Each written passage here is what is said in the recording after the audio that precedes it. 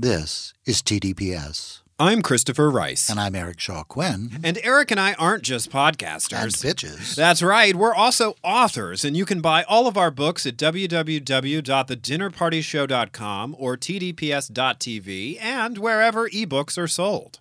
At thedinnerpartyshow.com or tdps.tv, you can check out my Right Murder mystery series. Or sample my Burning Girl thrillers. The best part is, the more you buy our books, the less likely we'll end up filling the spot with an annoying ad for a napkin that counts your calories. The TDPS Network, alienating potential advertisers one promo at a time.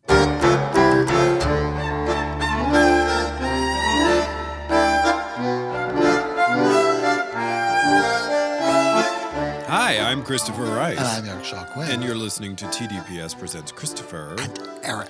And we're doing another True Crime TV Club today. Love True Crime TV Club. It's my favorite thing. Was it your favorite thing last time we did it? Because it was not really our I favorite. love True Crime TV Club. You do? Even when the shows are shows that I didn't like, I still love True Crime TV Club, because it's just like the thing that was so great about the idea to begin with. We should have mentioned this last week, was that we realized we would be doing it anyway. Mm-hmm. Like there was no way that I was not going to be able to watch all these true crime TV shows anyway. So why wouldn't we share them with our friends? Yeah, totally. And turns out they like listening to us talk about them, but like we would be talking about true crime TV shows anyway. Yes, indeed. That was where the idea came from. Indeed. It's like, as long as we're going to talk about it anyway. I had a brownie before we started, so I'm just going to nap for a little bit, if that's cool. Yeah, I'm sure that won't have any impact on the podcast whatsoever, especially since I asked you not to have any of the chocolate. You told me. I'm just teasing you. And it's just a brownie. It's not one of them cannabis brownies the young people are eating. Well, I was from my next door neighbor, so it might be. Well, we're going to find out. Did you like this episode of True Crime Television we're about to talk about, Eric? I found it entertaining. It was really one of the, it was like, wow, okay. Times they have changed, haven't they? Indeed, and so have a lot of things about houses. Okay, if you are listening and you like to read ahead, if you're that student, we're going to be talking about an episode of a show called A Crime to Remember. We've featured them before. The episode is entitled Guess Who? It's season 4, episode 6. And but the standard disclaimer applies. You don't need to watch the episode because we run our mouths about it so much you'll walk away feeling like you did. Spoiler alert. That's what we ought to call it. True Crime Spoiler Club. True Crime Spoiler True Club. Crime TV Spoiler Club. Was that a little Cajun accent I heard creeping in at the edge of your cadence there? Was it? I don't know. Sometimes when I get tired, things start to come back. The old ways. The old country. The old bayou. The old heck. All right. Los Angeles, California, 1922. Oh, it's starting. It's like Dragnet in this room. Absolutely. Bum-ba-da, bum-ba-da-da-ba-da. Reenactor cops, as I call them, discover a man dead in his front parlor and a woman crying out for help upstairs. Yeah, one of the things about true crime, about Crime to Remember, is that there's some performative element. Oh, and not only do they do a lot of reenactments, spoken reenactments, which are my least favorite. But they do a point of view thing. They make up a character each time to be like the narrator voiceover. It's just really... Life was hard in 1922 if you weren't into gin joints and, I was like, okay, that's a thing we're going to do again on this show. Just so that you know, Christopher recommended, found, and picked this particular show. So that's because despite what he says, Christopher secretly likes all this shit. No, that's because I knew you were fond of this show. I actually think A Crime to Remember does a better job than a lot of them. They really do. Yeah. The wigs aren't horrible. The costumes are reasonable. It always comes down to the wigs with you. The wigs. Oh, my God. Sometimes it's just like... Did you get that at a Halloween sale at the Rite Aid? Spirit Halloween. Where did you get that wig? Yeah. Sometimes these were reasonably well presented, and they did okay. And the thing that they don't do is ask the recreators, the reenactors, to bring back deep emotions or heartfelt acting. No. They will just say a thing. Well, I don't know what you mean by that, or something like that. That'll be it, and it's them in costume saying that, so that it furthers things along. It creates an atmosphere without relying on their acting abilities, which I wouldn't expect are much. And I always love to play, were the real people more attractive or less attractive? Because it used to go without saying that the real people were less attractive, and Hollywood put this gloss on everybody. But we'll have a reveal at the end of this one, and it's like, oh, okay, Los Angeles, California. Enough with this banter. Enough with the chit chat. Let's get right into this cheesy cheese fest. Los Angeles, California, 1922. We're doing that again? I'm starting at the top because I just feel like I got thrown off. All right. Reenactor cops discover a man dead in his front parlor and a woman crying out for help upstairs. Deja vu. The woman's locked in a closet. They question her, and she says she and her husband got home from a party 2 hours ago. Another thing that's great about a crime to remember, especially if you're me taking the notes for the show, they interview way less people than most of these shows do. Oh, yeah. Because everyone's dead. And they're just moving things along. So Glenn Martin is the executive director for the Los Angeles Police Museum, and I think they also indicate he's a retired detective himself. He's one of our interview subjects. He tells us the woman is named Walberta Ostreich, and she goes by the name Dolly. Thank God. I know. She's the husband of the victim, and she claims that when she went to hang up her fur stole in the closet, because this was a time when you could wear fur stoles without people throwing red paint on them. Right, exactly. She was shoved into the closet and locked inside. So it may have predated the red paint. It may have been an anti-fur assault, but probably not. It's still 1922, and yeah, they're like killing animals just, whenever it occurs to them. They don't have television yet, so they kill a lot more animals. Downstairs, Detective Klein takes in the crime scene, and then we meet our next talking head in this special, and it's Karen Kilgariff from My Favorite Murder.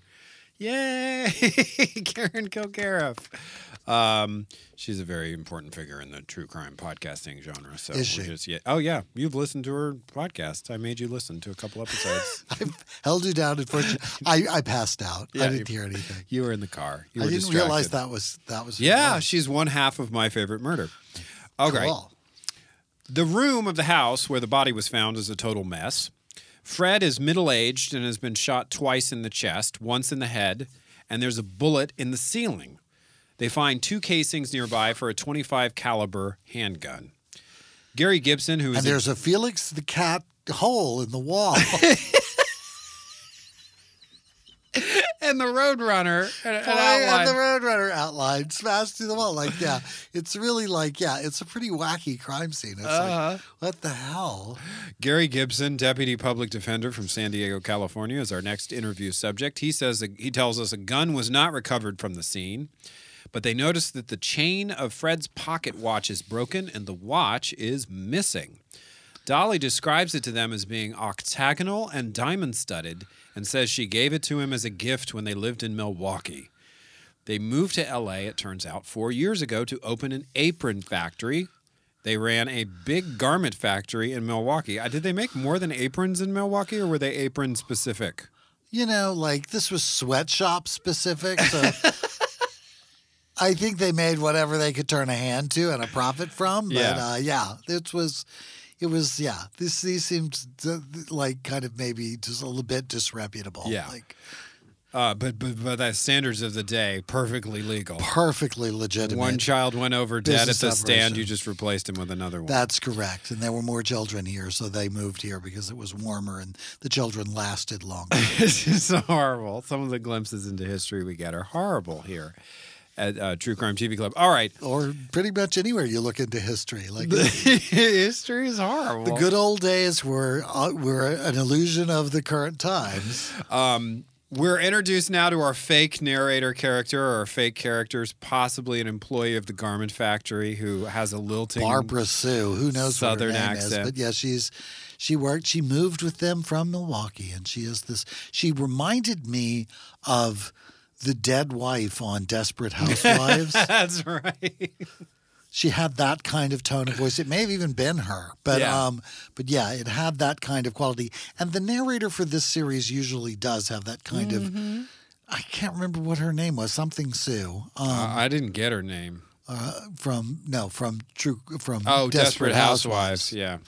And I forgot her name. They did give it regularly. Mary Sue, Mary Ellen, I can't remember. know. Dolly says that she and Fred have been married for over 20 years. She's talking to the police now. Well, they had been. Had been. That's correct, because now Fred is dead. Fred is lying dead on the living room rug, so that sort of the count has stopped. Fred had amassed a fortune close to $7 million in today's dollars. It's a lot of money. Because you don't have to pay those little kids in your sweatshop hardly anything. And if they die before they get their paycheck, well. Because welcome to 1922. Money they've saved. Yeah, he was terrible. It was a terrible operation. They were awful. Yeah, Dolly says there have been 2 attempted burglaries at their home in the middle of the night, and Fred heard odd noises and said steaks would go missing from the icebox. Picnic baskets.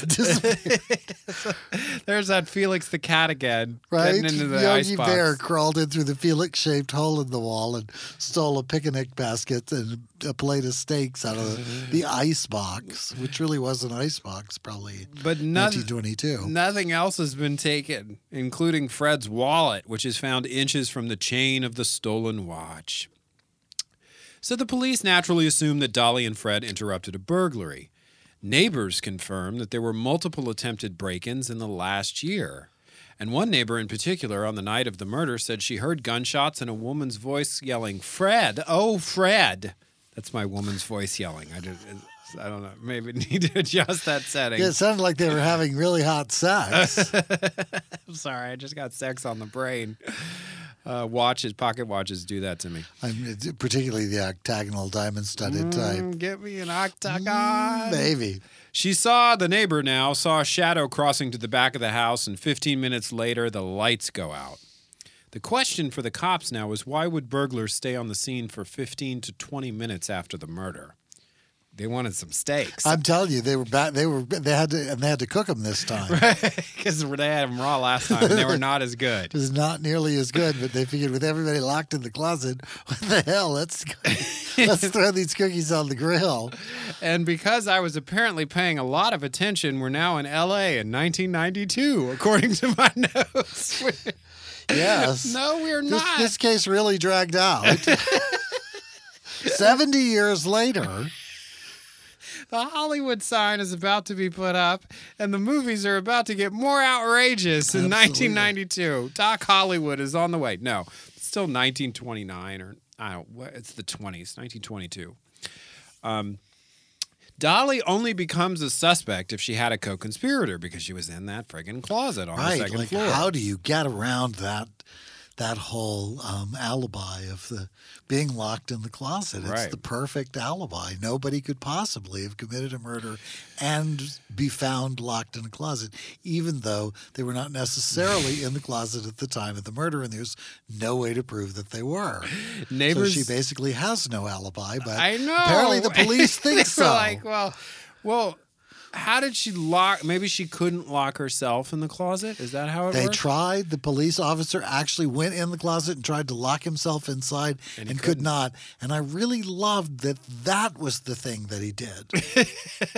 That was his exploration of how to deal with the crime. You'll see why that's ironic as this story unfolds. All right. There was no evidence of an affair. Ironic? Is it ironic? I guess it's unexpected. Yeah. I don't know. Maybe it's ironic. Can you focus, please? We have a really boring true crime story to talk about. I need you to bring it in. History is boring.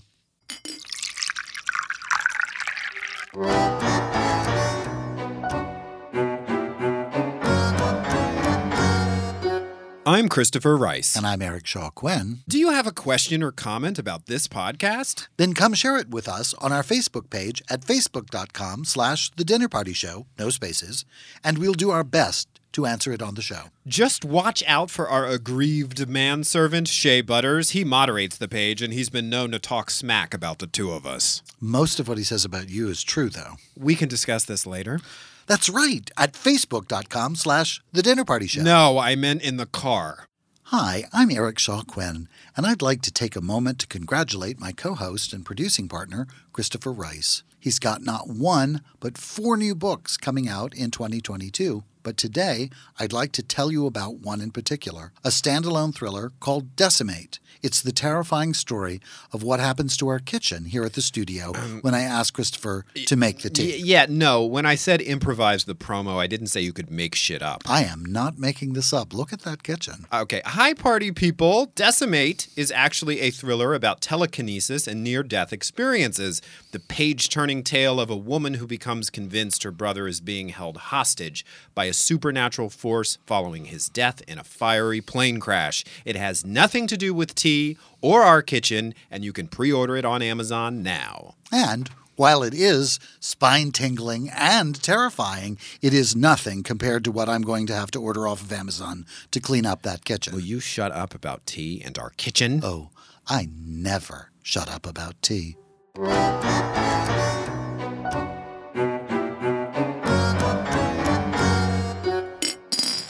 So it's Rash Generalization Day here at Christopher and Eric Presents TVBS or We've True Crime established TV Club or whatever it is we were presenting. that history is boring. That was how we went out before our last break. All right, so get back to this story. All right. Fred is shaping up to be kind of a jackass. Like, not a lot of people like him. He's a difficult character. He's said to have been a little paranoid given how rich he was. Oh, the dead guy. Yeah, the dead guy. Is that why I was getting the face? I was like, Fred? Yeah, Fred. Oh, the dead guy. Yeah, he's really not shaping up to be anything. He's dead. Yes. But it turns out he was also kind of a jerk. Dolly hires an attorney named Herman Shapiro, and they turn over all of Fred's personal and business papers to the police, and the cops allegedly don't find anything of meaning. So they bring in his old plant manager, Harry Vost, from Milwaukee to give a truthful depiction. Harry says Fred was a drunk and a holy terror and impossible to work for. And he says it got worse after Raymond died because it turns out he and Dolly had a son who died. Harry also goes on to describe Dolly as the caretaker of the because that's Why a is that significant funny? fact in this story. That was such an outlier, weird thing for them to report. No, that. I'll explain what I think it means. Oh, okay. He describes Dolly, this is Harry again, the former plant manager from Milwaukee, says Dolly was the caretaker of the staff. She treated them like the children she didn't have. That's your underline that. That's your reason for. Yeah, and now we have a forensic psychologist who's introduced in interview form to say crushingly obvious things and give them the patina of medical credibility. Harry remembers a guy. That's dismissive, Dave. What is it? Rash Generalization Day continues in force. Harry remembers a guy Fred had some trouble with. It turns out that Dolly and Fred liked to take care of sort of ex-cons. They would give him a job and a second chance, but they got a little too close to one guy named Edward Flood. And he actually lived with them for a while. Really wanted more about this story. So really a little too close. Yeah. Huh? He was released. He stopped living with them. They had a falling out. He would threaten them and call the house. Then he went to prison, and he was released later, and he disappeared. They try to find him, and they can't. The end. It's a deep, multi-level story. Tell you, it's really like it just keeps. It's like the veritable onion. Well, if it's been chopped and sautéed, anyway. Okay, and now this is when I want to get my academics hat on, even though I'm not an academic, and say, did it really happen this way, or did they script a reenactment to make it look like it happened this way? Because the way they show it happening is the detectives notice in the courthouse one day that Shapiro, Dolly's lawyer, is walking around with Fred's stolen watch hanging from a chain in his pocket. And they're like, hey, Shapiro, you want to come into my office for a little bit and chat? And he's like, sure, I'm a lawyer. You're a cop. We chat all the time. He goes into the office and the detective's like, where'd you get that octagonal diamond-studded watch that's, doesn't match its chain currently? And he's like, it was a gift from Dolly. It was a gift from Dolly. And since he actually had only met Dolly since what's-his-name died, since Fred, the odious Fred, had died, I think that's probably pretty close to what happened because he would have had no reason to conceal it because he didn't know that it was Fred's. Yeah. We're also now a couple months after the murder, and no progress seems to be being made. It's 1992. It's now 2004. It's like 2 decades later, or 4. And No, it's really just a couple of months later. But yeah, she's hired him subsequent to Fred's death, and so he didn't know it was Fred's watch, and she just gave it to him as a present. right. Okay, so it turns out Dolly has been dating a movie producer named Ray Klum, who they knew from Milwaukee. He was close to them both, and they loaned him money. I was not clear when this dating happened. Were they having an affair when Fred was married? He was married. Fred was alive. Excuse me. I think that it goes to character. Uh-huh. I don't think they've established a clear timeline for that, but I think they were trying to establish a pattern of behavior Yes, exactly. on Dolly the Slut's part. This is Because she's now sleeping with the lawyer and the movie producer and yeah. Klum tells the police that probably Mr. Flood, who was living in their house. Klum tells the police that a few days after the murder, Dolly gave him a package that, quote, felt like the outline of a gun and told him to get rid of it for her. Not suspicious a bit. And here's the thing. If you're going to ask somebody to get rid of a gun that's possibly a murder weapon, make sure they have a good throwing arm. But Because my favorite part was they were in the park when she asked him to get rid of it. Like, why couldn't she have just thrown it? they weren't. But we don't know that they were in a park because Let's go walk across that bridge that crosses the tar pits. But that was a reenactment. See, that's the thing about reenactments. We don't know that they met in a park. We don't know that any of that unfolded the way they show it unfolding. It's why it drives me crazy. I just don't know why she needed to ask somebody to dispose of the stupid gun that she could just have thrown in gone to the Santa Monica Pier and thrown in the ocean. And when you take into account how he disposed of the gun, he claims he threw it in the La Brea tar pits, but then it just turns out he left it near. He threw it at the La Brea tar pits. There's no evidence that he threw anything.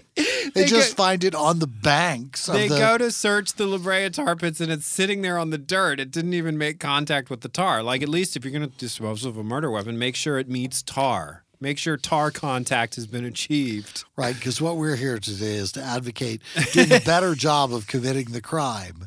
Listen, when it was this long ago, we can be bigger bitches about it. I think that's why we like a crime. I'm sorry. Was there something that didn't seem bitchy about what I just said? Dolly is arrested. Her story is this. She says I thought it was a sandwich. She says, I thought that was from Felix the cat. He was here earlier. She says she found the gun in the house after Fred died, and she wanted to get rid of it because she knew she would be the primary suspect. I'm sorry. Like, well, duh. Yeah. And also, I think we left out this part because we were too busy being bitchy and giggling about it. But when asked what the deal was with the watch that she had given her boyfriend, Mr. Shapiro, she said, she found it in the sofa cushions. Oh, that's pretty okay. And that was why she just figured she would, give it to the lawyer because sure, of course. it was just there were too many painful memories connected to having that watch. That's sweet. The DA still wants more evidence, though, and so the cops try to prove that she could have locked herself in the closet. Hence the going in the closet with that. But instead, in January of 2025. Sorry. Sometimes it's harder to focus when they're boring because there's like less to keep your mind occupied. This is what I mean. When they're terrible, it's really often more fun. It's just like, okay, January of 25. 5 years later. 5 years later, the DA announces he doesn't have enough evidence to take Dolly to trial, so she's released. Now we're 5 years later. Shapiro, the lawyer, decides to visit the district attorney. Not clear why he suddenly had a change of heart. Could I come by and could we have a little chat? And it's like, sure. What the hell? You're a lawyer. I'm a lawyer. This is the sort of thing we do. We talk. Right. So go ahead. He claims that when Dolly was arrested, she asked him for, quote, a strange favor. She wanted him to go. Could you dispose of this gun? Could you throw away this murder weapon in some actual tar? Just not just at tar. How's your throwing arm, pal? You ever played baseball, Shapiro?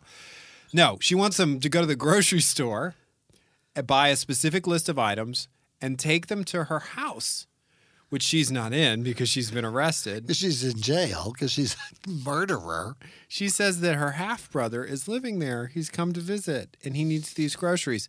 So Shapiro goes to the house and says, there's no sign of your brother. is there a house brother? Is your half brother in the house at all? And she says, okay, here's what you need to do. You need to go back to the house, and he's in the attic, and you need to scratch on the wall Three times in a row. And the reenactor scratches 1, 2, 3 scratches in a row. And then a door opens, and a little man appears. Who apparently the police didn't think to look for when they were trying to lock themselves in a closet. They didn't ever search the attic because guess what?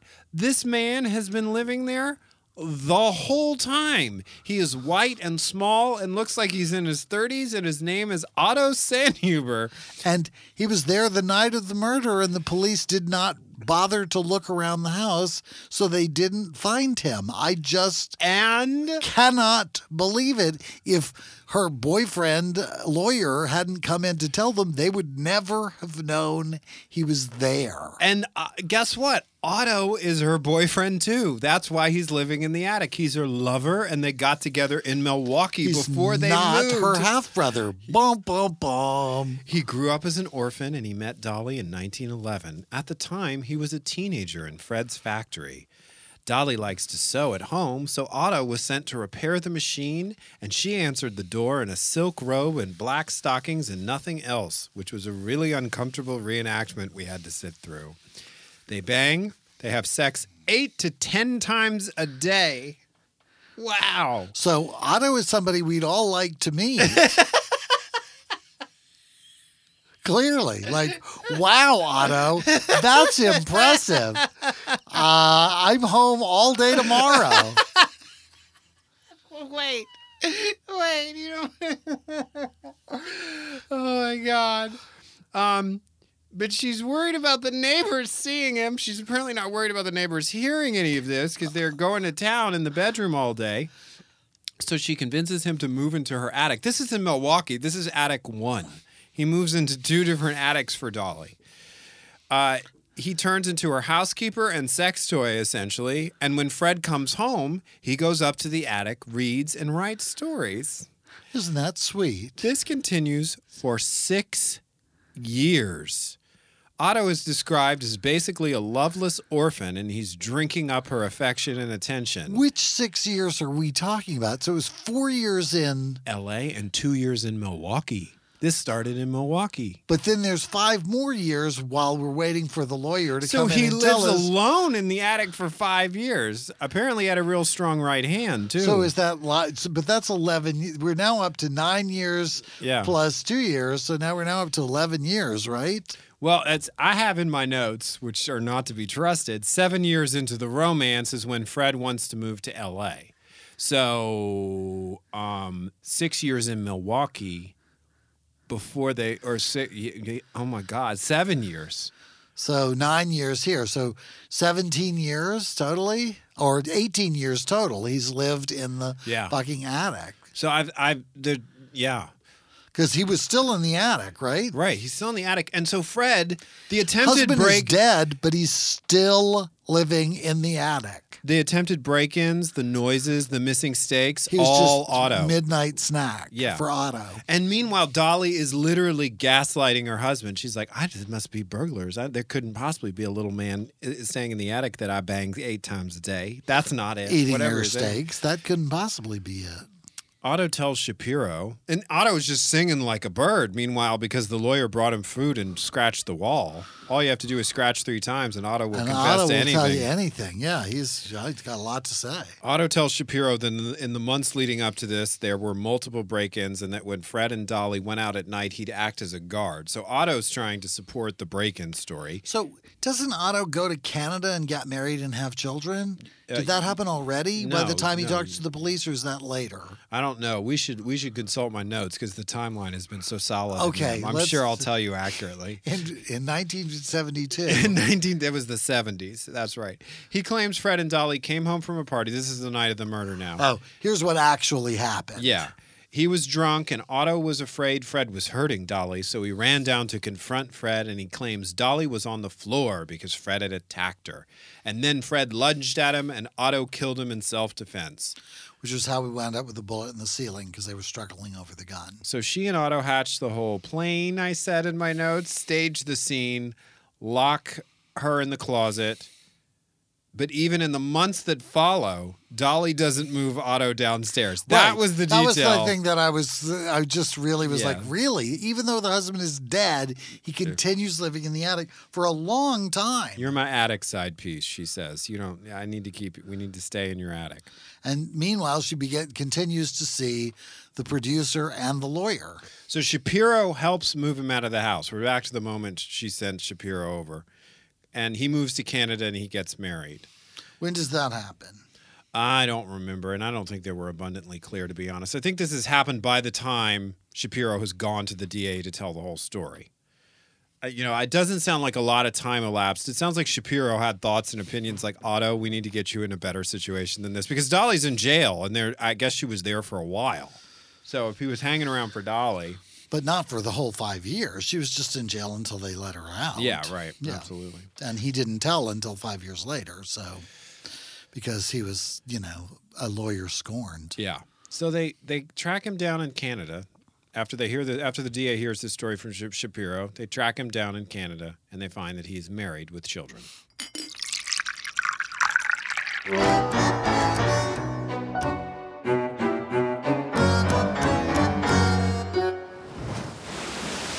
Eric, Yes, Christopher? are you sick of doing promos for my new books yet? That depends.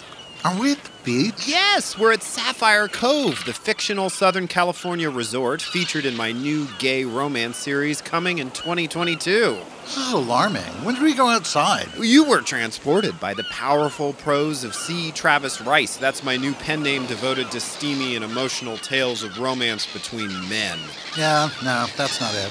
I was about to eat a sandwich in the studio, and now I'm being harassed by seagulls. Brandon, get rid of the seagulls, please. Oh, that's much better. Now I have to pee. First, pre-order your copy of Sapphire Sunset, the first installment in the Sapphire Cove series, which goes on sale March 1st, 2022 from Blue Box Press, when a new member of the resort security department falls hard for the nephew of the wealthy family that owns the place. Sparks fly, and sexy scandal ensues at Sapphire Cove. Could you pre-order that for me? I'm going to run to the little podcaster's room. Brandon, come get this seagull. I can't help it if my writing sets the scene. I know what I'm going to set if someone doesn't come get this seagull. Where'd you get that sandwich? Sapphire Sunset, the first book in the Sapphire Cove series from C. Travis Rice, now available for pre-order. Eric, Yes, Christopher? have you been to my website lately? Why would I go to your website? You're sitting right here. Well, it's the place to find out all about my new books. Why would I go to your website for that? Again, you're sitting right here. All right, well, for people who aren't right here, ChristopherRiceBooks.com is a great place to get information about my new releases. Which you'll give me copies of because I'm sitting right here. Yeah, maybe. But for those who aren't currently sitting in our studio on the Sunset Strip, check out my website, sign up for my mailing list, and check out all the posts on my blog where I talk smack about Eric Shaw Quinn. What smack? Shut up and read this new book I wrote. Fuck that and fuck ChristopherRiceBooks.com. This ad did not go as planned. This was an ad?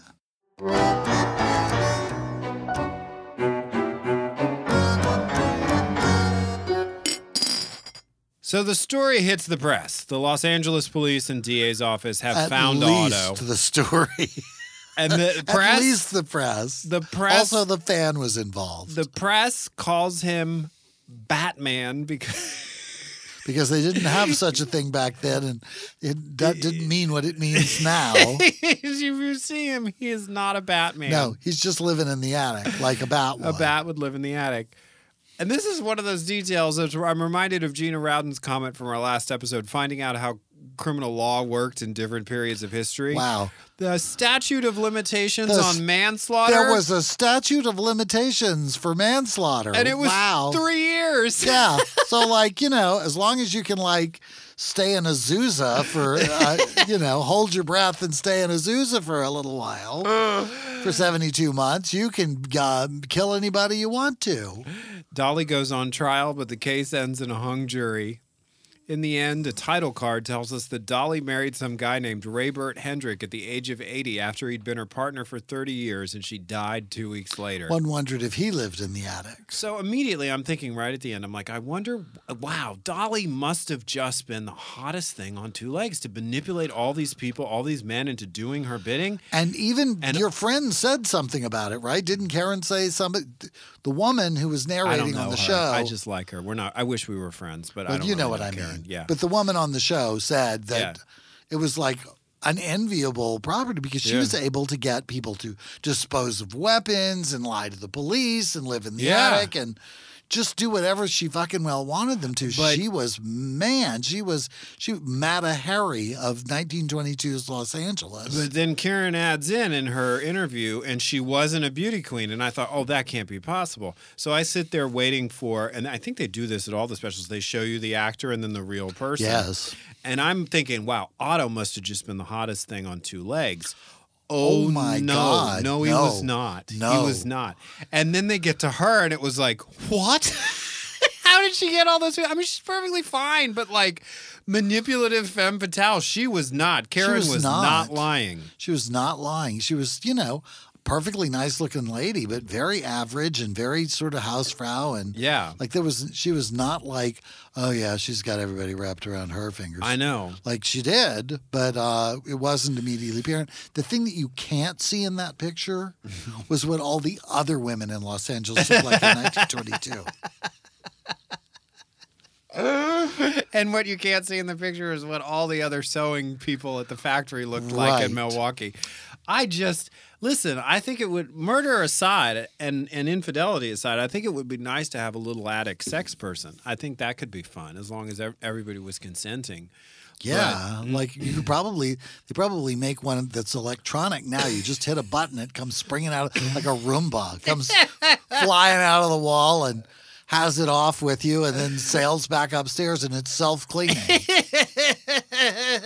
Pulls into its little pool of lube remover and, it's ready to go again in 20 minutes. Will someone please call our product development division? Shea Butters, please send a message to product development at TDBS headquarters. Right, for attic boyfriend. Okay, but I have a question for you, Eric. Did you feel like we were missing huge pieces of this story, or did you think this is fucked up? This is the whole thing. I just really felt like there was less here than meets the eye. You know what I mean? It was like, okay, well, that's what happened. Like, the police were just completely incompetent and almost useless. Yeah. She was just, well, I just don't know what happened. And, did whatever the hell she wanted to pretty much the whole time. And then, oopsie, it's a 3-year statute of limitations on manslaughter, so never mind. In fact, I wasn't even sure what she was on trial for in the first place. Like wire fraud? Like, I don't know. Like clock theft? Watch theft was the statute of there was no statute of limitations on watch theft, and the penalty was the chair back then. That could also have been the case. It was definitely a very different world in which we lived, but like the idea to me that the police went to the house on the night of the murder and there was somebody hiding in the attic and they didn't know it, but they spent time trying to lock themselves in a closet is like, wow, I don't even know quite what to make of that. Maybe closets were much more vast and mysterious than they are today, but I'm not thinking so. Well, in L.A., closets used to be the size of master bedrooms. There was a law. There was a local ordinance, the closet rule. It was no, I'm making this shit up. Attics? None of this is true. You mean no? attics? I meant closets. Like maybe they God. confused the closet and the attic. I've lived in apartments that were from 1922, and they don't have any closets at all. Totally. Well, yeah, this was. I think I surprised you recently on a past episode. What's one you wish you hadn't done? True Crime TV Club wise. This was one that I was just I thought this was a bore. Well, I was hoping that there was going to be more to it than this. There was really nothing there. Everybody was kind of an idiot. She was particularly an idiot. Giving that guy the watch that she Like, why even take the watch off the husband's body if she was just going to give it to somebody else? Like, I didn't even understand that detail. Maybe it was in the Sofa Well, and Cushions. they didn't make. This is what I'm tired of here at True Crime TV Club. This is What what I is want it? to push back against. Like, if you can prove that a relationship was truly abusive, a marriage was truly abusive, okay, that's relevant. Those facts should be entered in. But I'm tired of the jilted, murderous spouse being given a platform to describe what a terrible person their spouse was. You fucking murdered him. If it was not in self-defense, like, and I don't believe the story that Otto told 1 second that it was like he was manhandling her. I don't believe that for a fucking second. I think They planned to kill him because they wanted the money and that sweet, sweet attic time. Yeah, sweet, sweet attic time. And I think he had Stockholm Syndrome or whatever. I want to know how she got him into the attic in the first place. So are you going to say that you think that the reason that the detail about the son dying is because that's why she went after the little guy in the attic? Oh, yeah, absolutely. Absolutely. Well, she was. So what was she doing with the son? Is that what the you son think? No. I think that in her mind, her love life became a vehicle for repressed parental love she couldn't give to her child because her child died. Like, she lost the child, and so she became maternal in her romantic obsessions with men. I think that's what it was about. That she made a little sex slave out of this guy because this part of her had been stulted. But I don't. They didn't even say how young the son was who died. Like that was what I wanted. All the more other men that she slept with. Well, yeah. I mean, that's the thing. Yeah. I mean, like That was the thing that I thought. I was just no, she was just, unsatisfied cougar who had a bunch of money and a lot of free time and right. a pool of, prospects to choose from. Let's go with prospects. Let's be as nice as we can about it. Yeah, I think she was sleeping with Flood. I think she was sleeping with the guy in the attic, with Otto. She was sleeping with the producer. Mm-hmm. She was sleeping with the lawyer. Yeah, she was. And then she had been with somebody for 30 years at the time of her death, so she was sleeping with him. Who was paying for everything, I might add. Yeah.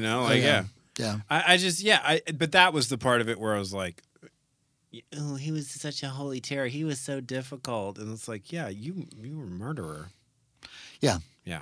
Yeah, it's the old strategy of put the victim on trial. Yeah, exactly. They deserved it. Yeah. Like, he seems like he was kind of a jerk, but yeah, like, if we could kill jerks. Oh, my God. With impunity. Yeah. I would never get anything else done. Yeah, no, totally. I wouldn't either. Be really a busy man. I'd be one of the busier people in North America. Yeah, totally. So you want to wrap this one up early? So that happened. I don't want to indict this. I like this series. Yeah, I love that you're. After all the bitchy things we said about these real people, your primary concern is for the aesthetic review of the series. Fuck these people. Yeah, these and people jerks are everywhere. No, that's not it. I really was like, okay, wow, that was really all there was to it. It just was such a non-story. Yeah. It was like, why did you tell? I guess it was the guess who was in the guy being in the attic, which is kind of odd. It said, okay, here's my bone to pick with Discovery Plus, which we only say nice things about on the show, so I'm happy to go all in. I need more than a sentence describing what the episode of the show is about. What is up with that? We have been led down more wrong paths by that because we think, it sounds gay. And then it's like never remotely gay. It's like a man is leading a double life and it turns out he has a backgammon addiction or some shit, and it's like, I thought he was banging dudes. So I need Discovery Plus to add at least 2 to 3 sentences. To step up. Yeah. I need a little bit more, intro. You get a longer description of what this podcast is about than they do about their own programming. I think some of our descriptions of what the podcasts are about are maybe too long. I think they're a little... Maybe perhaps a little bit too long. We'll go for shorter. Do you agree, party people? Come and tell us on the Facebook page for the Dinner Party Show. Yeah. Are our podcast descriptions too Christopher long? knows if you're ready for him to shut up. Because God knows Eric never is. I'm never shutting up, so it doesn't make any difference what you say to me. I'm shutting up. I'm shutting up today. Okay. So we've established that. We have like an action list coming out of this episode. Longer synopses on Discovery Plus. Let's do that. So instead of you tweeting at the phone company or the cable company or whatever legitimate grievance you have with something that's not working, let's get on some really important stuff. Well, then I'm going after Hulu about that fucking Oh, app my and God. their continuing refusal to post the thing about Harry. About Harry. Oh, my God. I hope someone from Hulu is listening because Jesus. That would be wonderful. They might actually tell somebody who knows somebody who could call Disney and see if they could fix it. But listen, we got to put out a call. We got to put out a call to action to our party people. We want more historical crime shows to talk about. This is the only one that I'm aware of, A Crime to Remember. Like, I don't know. Yeah. Yeah, it is a fun. Oh, okay. And I'm not going to include the Deadliest Decade ones. We've done those. The 1980s and the 1990s are allegedly both the deadliest decade, according to these show titles. Right. But we've got those. We've done a couple episodes of those. And we have Vanity Fair Confidential, which Yeah. can be a little bit Yeah, you're right. further back in time. But yeah, it's not lengthy. Now, the Chicken Coop murders that we did recently was quite a while ago. What series What was show that? was that? I don't even know. I know. It's like if you dig in with any of them, you can usually find some cases that are older, but I like the nostalgia side of these older shows. Anyway. Well, the production values of this sort of underpin the old-fashioned, And when he says production values, he means the wigs. of course. And not like the Tories and the wigs from the British times. No. They have their own shows. The worst wigs, I remember the worst wigs we've ever done on this show was in a show called Red Rum, where it was like they told the murder backwards, which didn't quite wash or make sense, but those were the worst reenactments ever. That was And it was half an hour long, and it was a family Christmas murder. It was. Oh my God. And you called me, you were like, you realize this is only 20 minutes. And I'm like, oh, it'll feel much longer. Don't worry. It did. It really did. It was like, yeah. Yeah, that was a terrible show. That was a terrible show. So anyway, but we're fine. We don't need to make a wig rule here because if we did, we would rule out too much. Oh, and I don't mind it. Like, we had a great time doing this this week.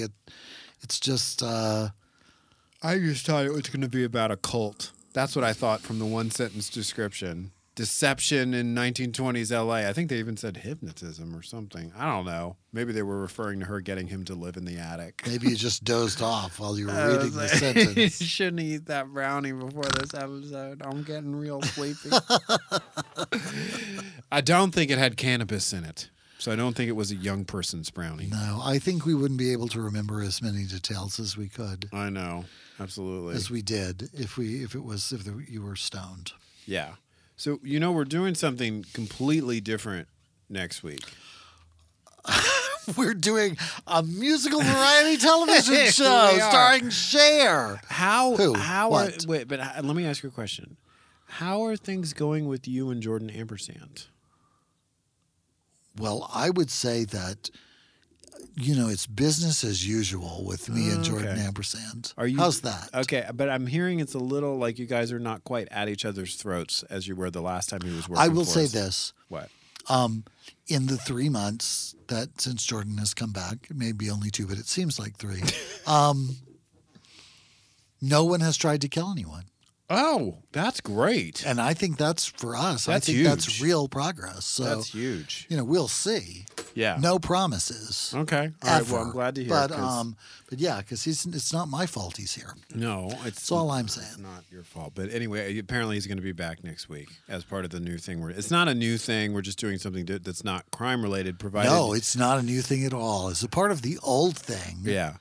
But we asked our party people a question on Facebook, as we often do, and we got a lot of responses. And the question we asked them for next week, because it's back to school season, specifically in the southern parts. I think the southern states go back to school earlier, right? That's how it always felt to me. We went back in like mid-August, and everybody else was going I'm back always in September. astonished when people, it's like, really, you're going back to school now? But I'm also frequently astonished about, well, it's April, we're wrapping up school. It's like, what? Already? No, you can't come home yet. Get off the streets, kids. I just don't know what's up. So yeah, I am really the wrong person to ask about timing for school because that's not the way I remember it was different. Uh-huh.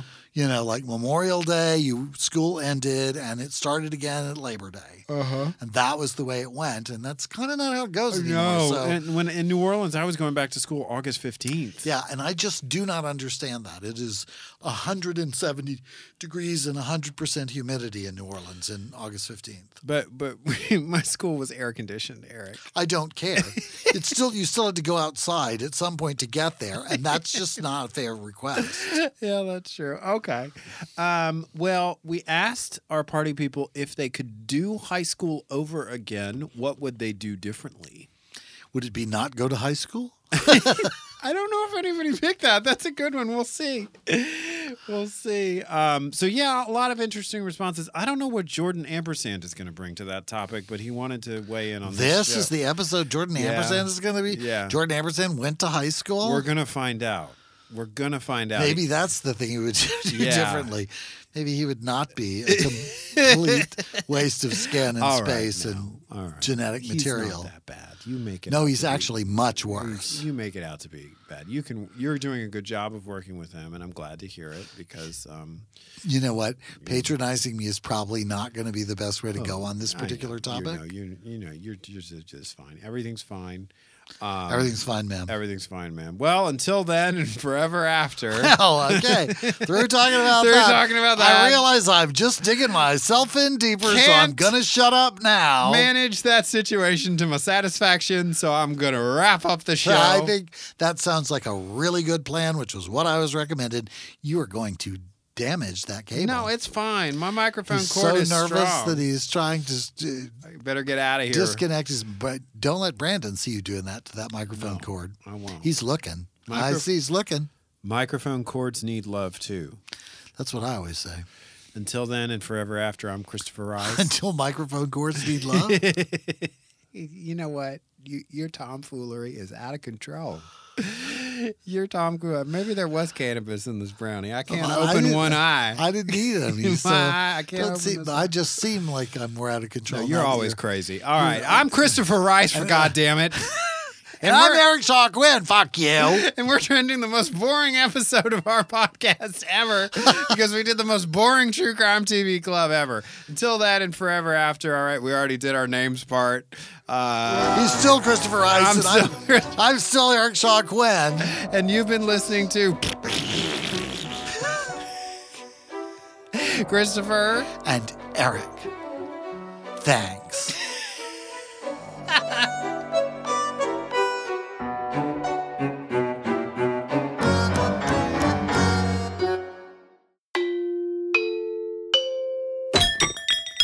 This is TDPS.